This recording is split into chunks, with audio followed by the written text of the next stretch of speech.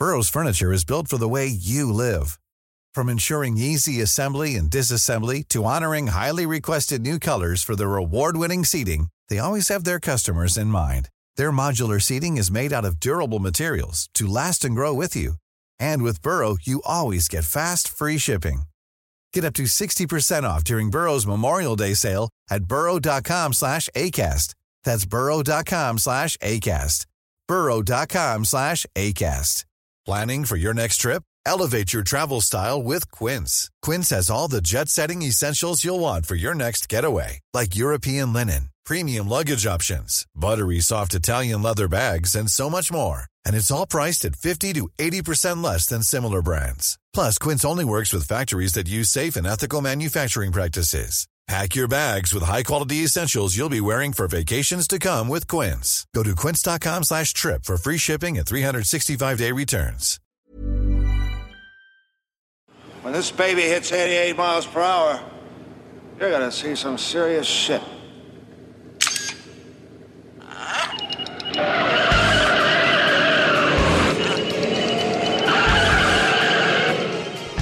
It's one of those stories that if you made it up, it would seem far-fetched. An eccentric but brilliant engineer and inventor comes up with a futuristic sports car and decides to make it in Dunmurry, in the middle of the Troubles. That car was named after its maker, John DeLorean. Well, here it is, unquestionably the most talked about car here at Motor Fair, the DeLorean. Essentially, I'm an engineer, and I like product, I like technical things. Very proud of our car, which essentially I think is a major engineering contribution to the state-of-the-art of automobiles. At the time, the car was not a huge success, but Hollywood brought it to the big screen at iconic status. Wait a minute, Doc. Are you telling me you built a time machine out of a DeLorean? The way I see it, if you're gonna build a time machine into a car, why not do it with some style? In this episode of The Bell Tale, I find out about the rise and fall of John DeLorean from Belfast Telegraph reporter and avid researcher Andrew Madden. Roads? Where we're going, we don't need roads. Andrew, you're very welcome to the Belfast Telegraph once again. Thank you for having me. John DeLorean, where did he come from?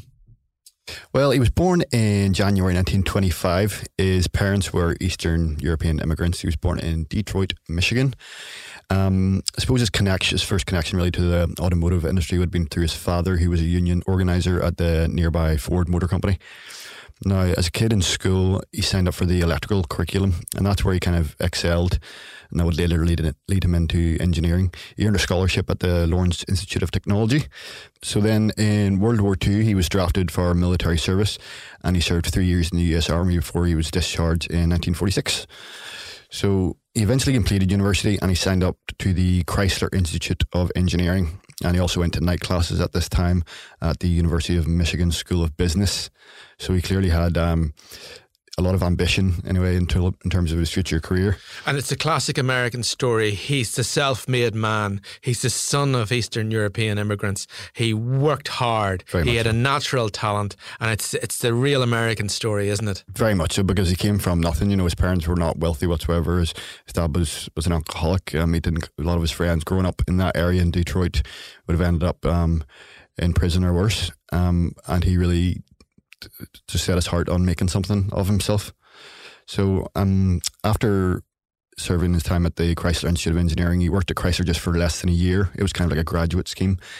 And then he joined the Packard Motor Company in 1953. Now this is where he started getting the attention from his bosses for his work. And he later became the head of Packard's R&D department. And if he fast forward to 1956, he joined General Motors. And I was there. He produced dozens of patented innovations, and he was promoted to chief engineer in 1961. So he was the brains behind the Pontiac GTO. Any petrol heads would be familiar with that muscle car. The great one is 400 cubic inches of glistening engine. The great one is a superb road handling chassis. The great one is bucket seats, carpeting, and a walnut-styled instrument panel. The great one is Pontiac GTO for 1967. And that's what he was long associated for, because I was reading about him, doing a bit of research on the internet, and they said, well, whatever he did after it, he's seen as this hero for a petrol head, because he conceptualized this idea of the muscle car, simply putting a big engine in a medium-sized car and away you go. Exactly. And he was known for being a fantastic engineer, but he had a vision of what he wanted to see on the road, and he was able to have that. He had that drive and the creativity and that charisma to be able to make that into a reality. And we'll get on to that later with his baby car, shall we say. So he's with these big companies. He's working as an engineer. He's designing. He's innovating, and he's creating cars, which some of which are have stood the test of time and are very famous cars. But eventually, does he become frustrated with his work in those companies, or? Yeah, well, he became the youngest general manager in history of Pontiac at age 40. But this is when his personality started to kind of rile his bosses a bit. He started rubbing shoulders with celebrities, and he kind of refined his image. He lost a lot of weight. He had facial reconstructive surgery. He started lifting weights, and he started cultivating this image himself as a kind of a playboy, shall we say. So he left General Motors in 1973. Now, he left in a bit of a cloud of mystery. There's rumours that he was fired for giving a presentation about the future of the company, which was less than rosy in terms of the way he painted it, and it was leaked to the media. It was a confidential presentation, and then this obviously infuriated his bosses. But anyway, this is where he went on to pastures new, and where we get the Northern Ireland connection comes from. And he went on then to set up the DeLorean Motor Company, DMC. I mean, I presume, and I'm taking a bit of a guess here, when he set up the company, he didn't think, I want to go take this to Twinbrook. No, not at all. No, he set it up in Detroit, but then, like any a new company, you need money, you need seed funding. So he went around the world looking for somewhere that he could plant his foot and build his factory. And the only reason he came to Belfast, because you have to remember, this was 1973, this was after one of the bloodiest years of the Troubles. It wasn't the place where investment went. People didn't think this was a fertile ground for starting a business in between the bombs and bullets. But the Northern Ireland Development Agency offered him around £100 million, which in today's money is a lot more, obviously. So with that, he packed his bags and off he went to Dunmurry. John Zachary DeLorean is one of the biggest names in the car world. He was the youngest ever vice president of the giant General Motors Company in Detroit before resigning several years ago in a series of personality and policy clashes. With his own personal fortune, he began a search for financial backing to fulfill his ambition of building his own cars in his own factory. His search ended here at Twinbrook Industrial Estate on the outskirts of Belfast. And again, Belfast made ships, not always successfully, let's be honest. We're going to cut that out there.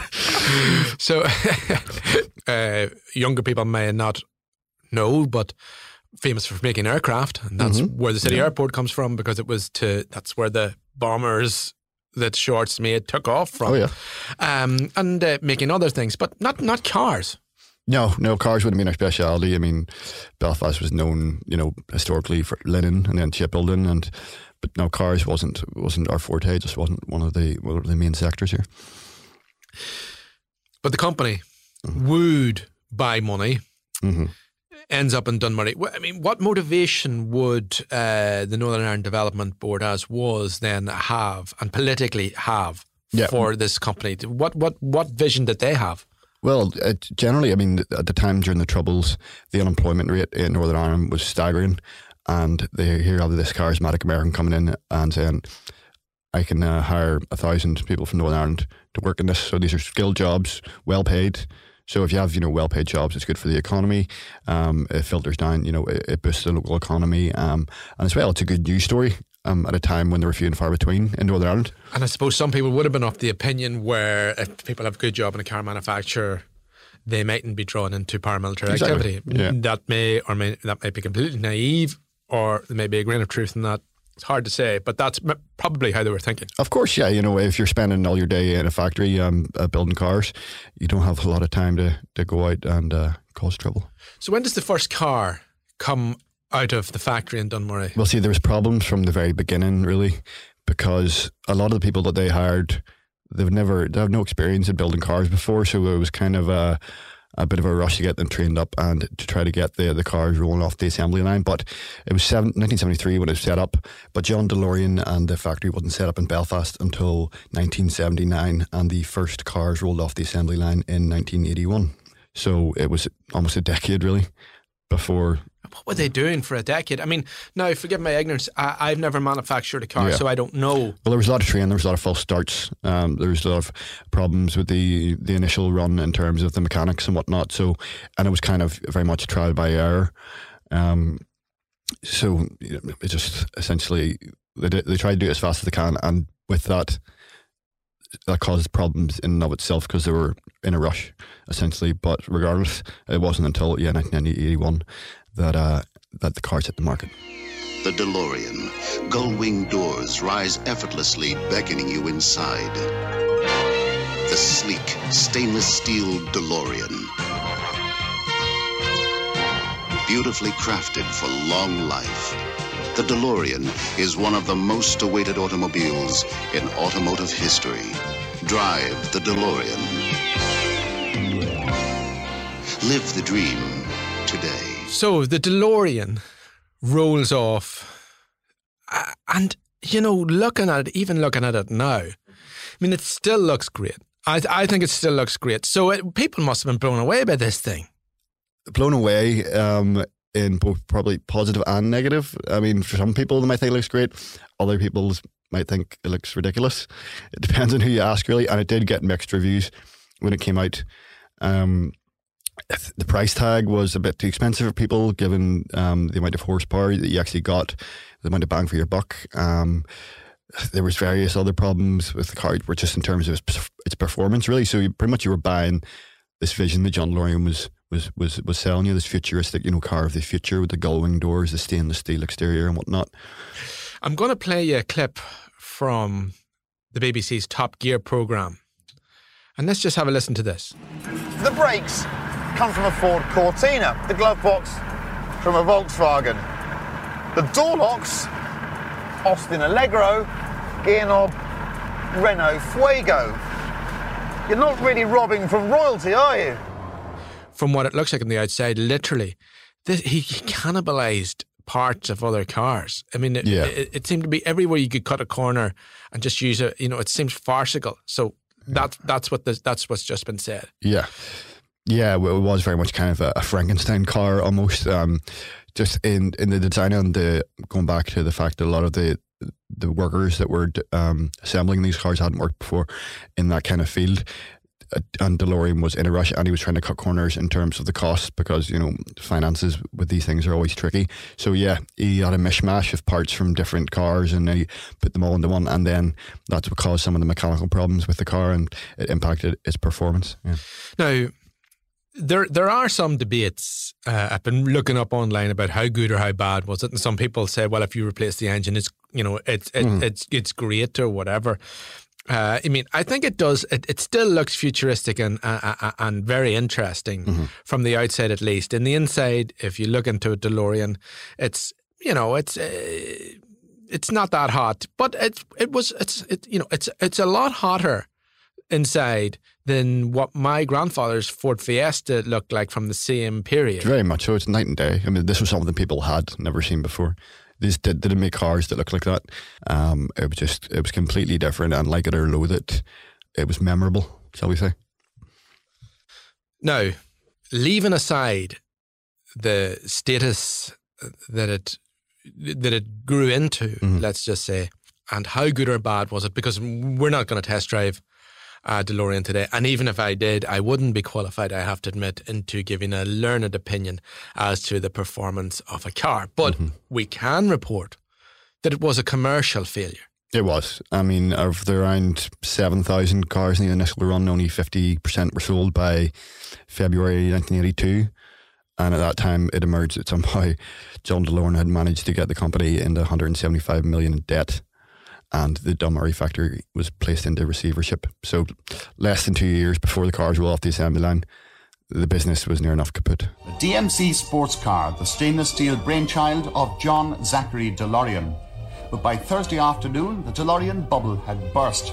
Behind these gates at Dunmurry, the company was facing a financial collapse. It was just 18 months after production began, but it was feared that this could be the last consignment of cars from the company's plant. For the workforce, it seemed that their jobs were at risk, and for many, their jobs could be gone. Do you feel that your jobs are threatened? Very threatened indeed. But we'll just have to see how it works out today at this meeting. After that, who knows? The dole again. So, and we can see footage of people losing their jobs and that hope gone, etc., and a lot of questions as to what happened, the money invested in, etc., etc. Yeah. Well, essentially, John DeLorean was asking the government for more money again and again and again. But what happened was, in 1981, there was also a change of government, and Thatcher came in, and she wasn't too thrilled with the situation where you were given this American tens of millions of pounds worth of taxpayers' money and not getting the results in return. So she quickly put a stop to it. And then this left John DeLorean in a sticky situation where he had no money, his factory was in receivership, and he had nowhere to go, really. We'll come back to John DeLorean because we've seen his rise, and that's where it ended. But we cannot talk about John DeLorean. We cannot talk about the DeLorean without talking about probably the reason ultimately we're talking about it. Because then along comes Dr. Emmett Brown, and the rest is history, or should I say, the future.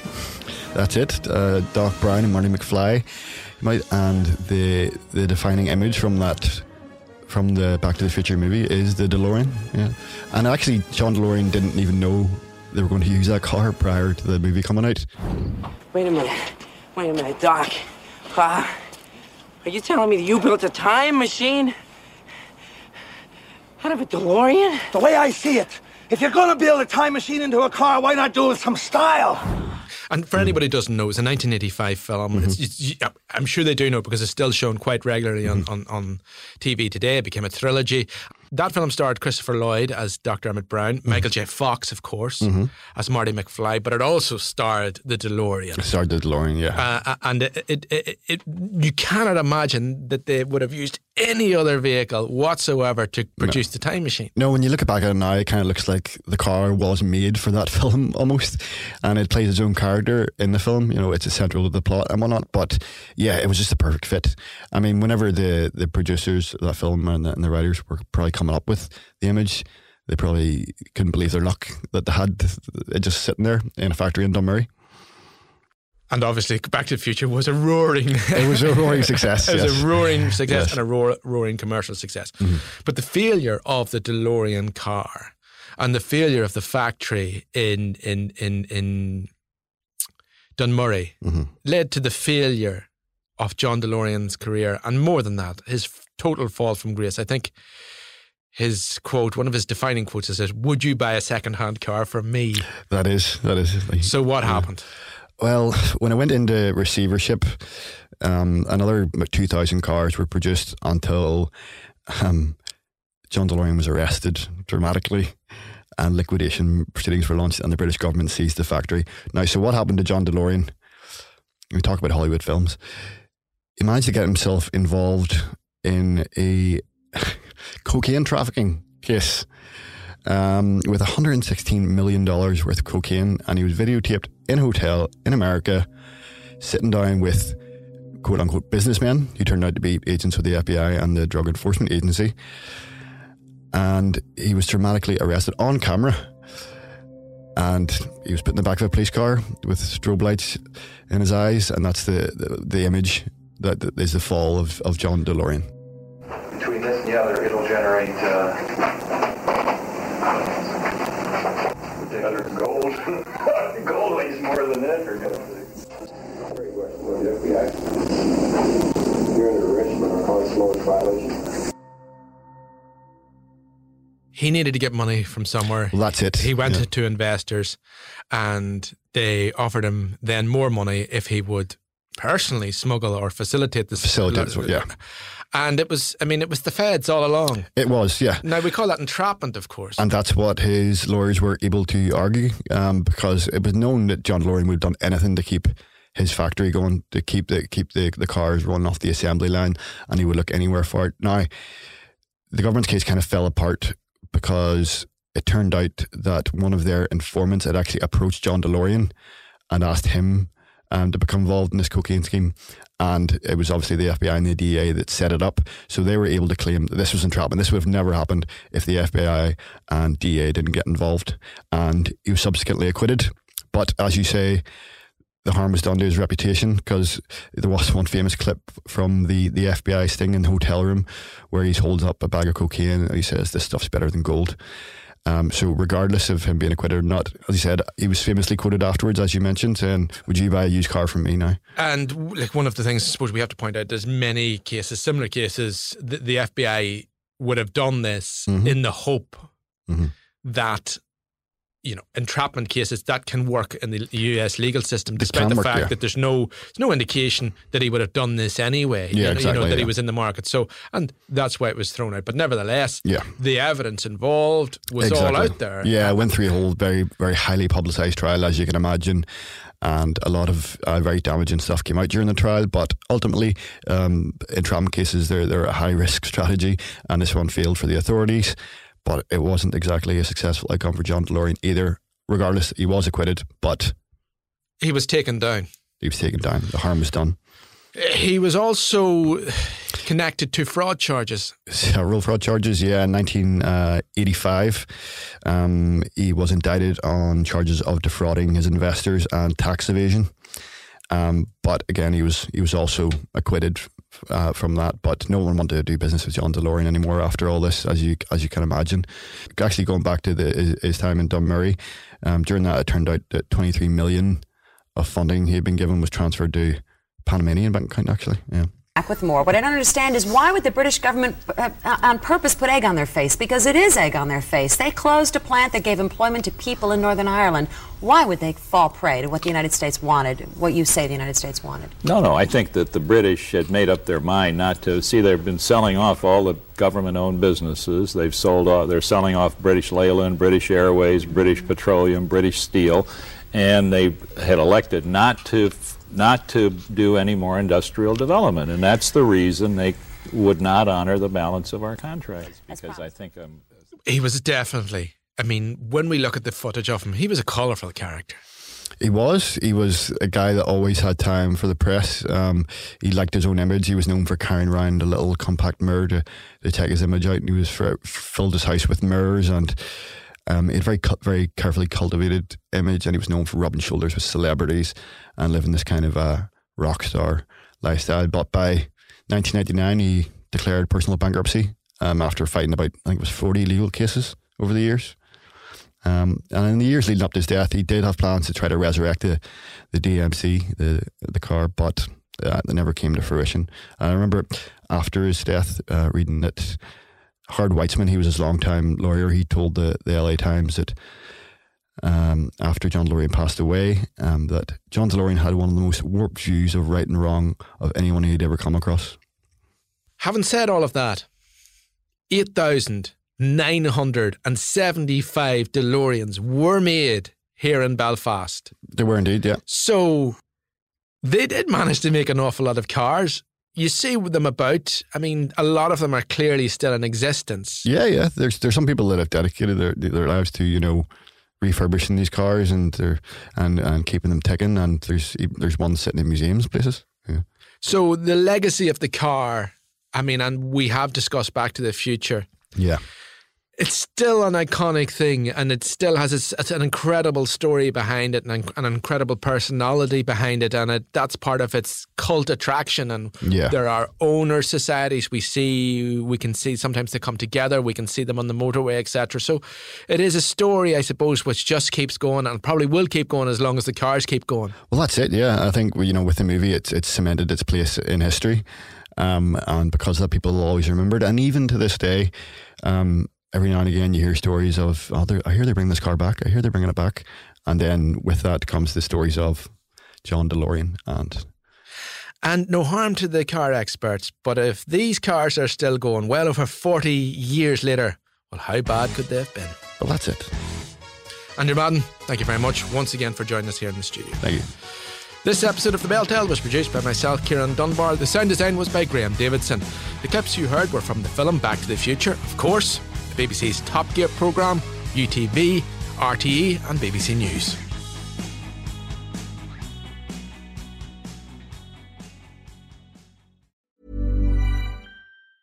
Hi, I'm Daniel, founder of Pretty Litter. Did you know cats tend to hide symptoms of sickness and pain? I learned this the hard way after losing my cat, Gingy. So I created Pretty Litter, a health monitoring litter that helps detect early signs of illness by changing colors, saving you money and potentially your cat's life. Pretty Litter is veterinarian developed, and it's the easiest way to keep tabs on your fur baby's health right at home. Go to prettylitter.com and use code ACAST for 20% off your first order and a free cat toy. Terms and conditions apply. See site for details.